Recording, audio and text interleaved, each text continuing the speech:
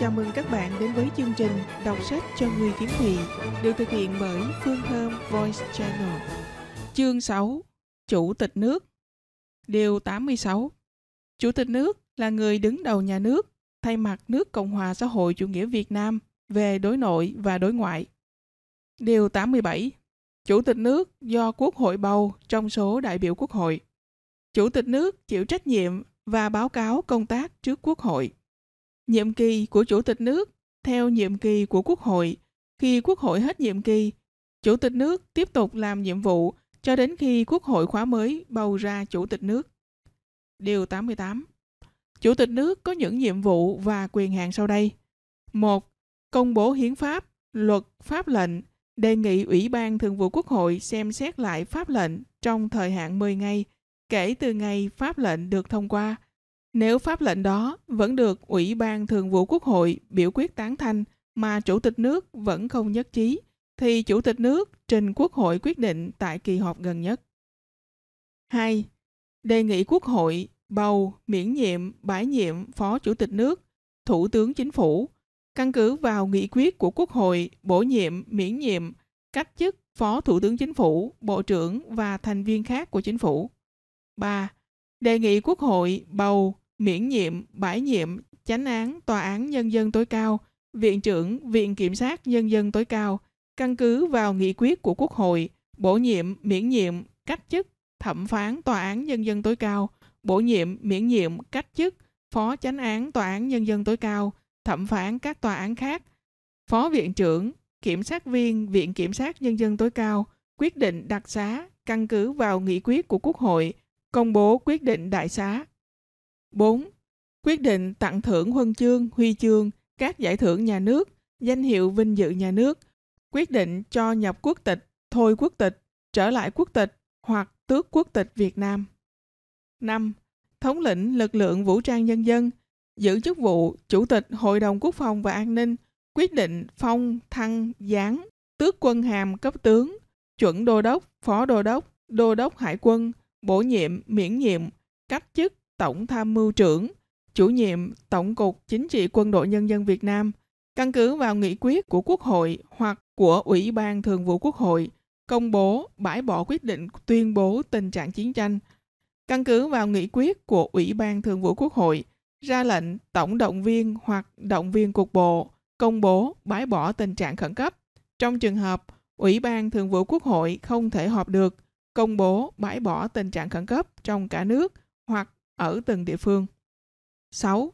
Tiếp nhận đại sứ đặc mệnh toàn quyền của nước ngoài, căn cứ vào nghị quyết của Ủy ban Thường vụ Quốc hội, bổ nhiệm, miễn nhiệm, quyết định cử triệu hồi đại sứ đặc mệnh toàn quyền của Cộng hòa xã hội chủ nghĩa Việt Nam, phong hàm cấp đại sứ, quyết định đàm phán, ký điều ước quốc tế nhân danh nhà nước, trình Quốc hội phê chuẩn, quyết định gia nhập hoặc chấm dứt hiệu lực điều ước quốc tế quy định tại khoản 14 điều 70, quyết định phê chuẩn, gia nhập hoặc chấm dứt hiệu lực điều ước quốc tế khác nhân danh nhà nước. Điều 89. 1. Hội đồng Quốc phòng và An ninh gồm Chủ tịch, Phó Chủ tịch và các ủy viên. Danh sách thành viên Hội đồng Quốc phòng và An ninh do Chủ tịch nước trình Quốc hội phê chuẩn. Hội đồng Quốc phòng và An ninh làm việc theo chế độ tập thể và quyết định theo đa số. 2. Hội đồng Quốc phòng và An ninh trình Quốc hội quyết định tình trạng chiến tranh. Trường hợp Quốc hội không thể họp được thì trình Ủy ban Thường vụ Quốc hội quyết định. Động viên mọi lực lượng và khả năng của đất nước để bảo vệ Tổ quốc, thực hiện những nhiệm vụ, quyền hạn đặc biệt do Quốc hội giao trong trường hợp có chiến tranh. Quyết định việc lực lượng vũ trang nhân dân tham gia hoạt động góp phần bảo vệ hòa bình ở khu vực và trên thế giới. Điều 90. Chủ tịch nước có quyền tham dự phiên họp của Ủy ban Thường vụ Quốc hội, phiên họp của Chính phủ. Chủ tịch nước có quyền yêu cầu Chính phủ họp bàn về vấn đề mà Chủ tịch nước xét thấy cần thiết để thực hiện nhiệm vụ, quyền hạn của Chủ tịch nước. Điều 91. Chủ tịch nước ban hành lệnh, quyết định để thực hiện nhiệm vụ, quyền hạn của mình. Điều 92. Phó Chủ tịch nước do Quốc hội bầu trong số đại biểu Quốc hội. Phó Chủ tịch nước giúp Chủ tịch nước thực hiện nhiệm vụ và có thể được Chủ tịch nước ủy nhiệm thay Chủ tịch nước thực hiện một số nhiệm vụ. Điều 93. Khi Chủ tịch nước không làm việc được trong thời gian dài, thì Phó Chủ tịch nước giữ quyền Chủ tịch nước. Trong trường hợp khuyết Chủ tịch nước, thì Phó Chủ tịch nước giữ quyền Chủ tịch nước cho đến khi Quốc hội bầu ra Chủ tịch nước mới. Chương 7. Chính phủ. Điều 91. Chính phủ là cơ quan hành chính nhà nước cao nhất của nước Cộng hòa xã hội chủ nghĩa Việt Nam, thực hiện quyền hành pháp, là cơ quan chấp hành của Quốc hội. Chính phủ chịu trách nhiệm trước Quốc hội và báo cáo công tác trước Quốc hội, trước Ủy ban Thường vụ Quốc hội và Chủ tịch nước. Điều 95. 1. Chính phủ gồm Thủ tướng Chính phủ, các Phó Thủ tướng Chính phủ, các Bộ trưởng và các Thủ trưởng cơ quan ngang bộ. Cơ cấu số lượng thành viên chính phủ do Quốc hội quyết định. Chính phủ làm việc theo chế độ tập thể, quyết định theo đa số. 2. Thủ tướng Chính phủ là người đứng đầu chính phủ, chịu trách nhiệm trước Quốc hội về hoạt động của chính phủ và những nhiệm vụ được giao. Báo cáo công tác của chính phủ, Thủ tướng Chính phủ, trước Quốc hội, trước Ủy ban Thường vụ Quốc hội và Chủ tịch nước. 3. Phó Thủ tướng Chính phủ giúp Thủ tướng Chính phủ làm nhiệm vụ theo sự phân công của Thủ tướng Chính phủ và chịu trách nhiệm trước Thủ tướng Chính phủ về nhiệm vụ được phân công. Khi Thủ tướng Chính phủ vắng mặt, một Phó Thủ tướng Chính phủ được Thủ tướng Chính phủ ủy nhiệm thay mặt Thủ tướng Chính phủ lãnh đạo công tác của Chính phủ. 4. Bộ trưởng, Thủ trưởng cơ quan ngang bộ chịu trách nhiệm cá nhân trước Thủ tướng Chính phủ, trước Chính phủ và Quốc hội về ngành, lĩnh vực được phân công phụ trách, cùng các thành viên khác của Chính phủ chịu trách nhiệm tập thể về hoạt động của Chính phủ. Điều 96. Chính phủ có những nhiệm vụ và quyền hạn sau đây. 1. Tổ chức thi hành hiến pháp, luật, nghị quyết của Quốc hội, pháp lệnh, nghị quyết của Ủy ban Thường vụ Quốc hội, lệnh, quyết định của Chủ tịch nước. 2. Đề xuất xây dựng chính sách trình Quốc hội, Ủy ban Thường vụ Quốc hội quyết định hoặc quyết định theo thẩm quyền để thực hiện nhiệm vụ, quyền hạn quy định tại điều này, trình dự án luật, dự án ngân sách nhà nước và các dự án khác trước Quốc hội, trình dự án pháp lệnh trước Ủy ban Thường vụ Quốc hội. 3.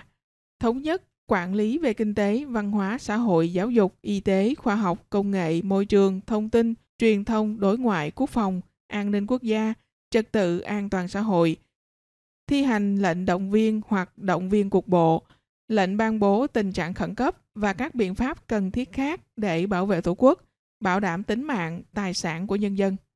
4.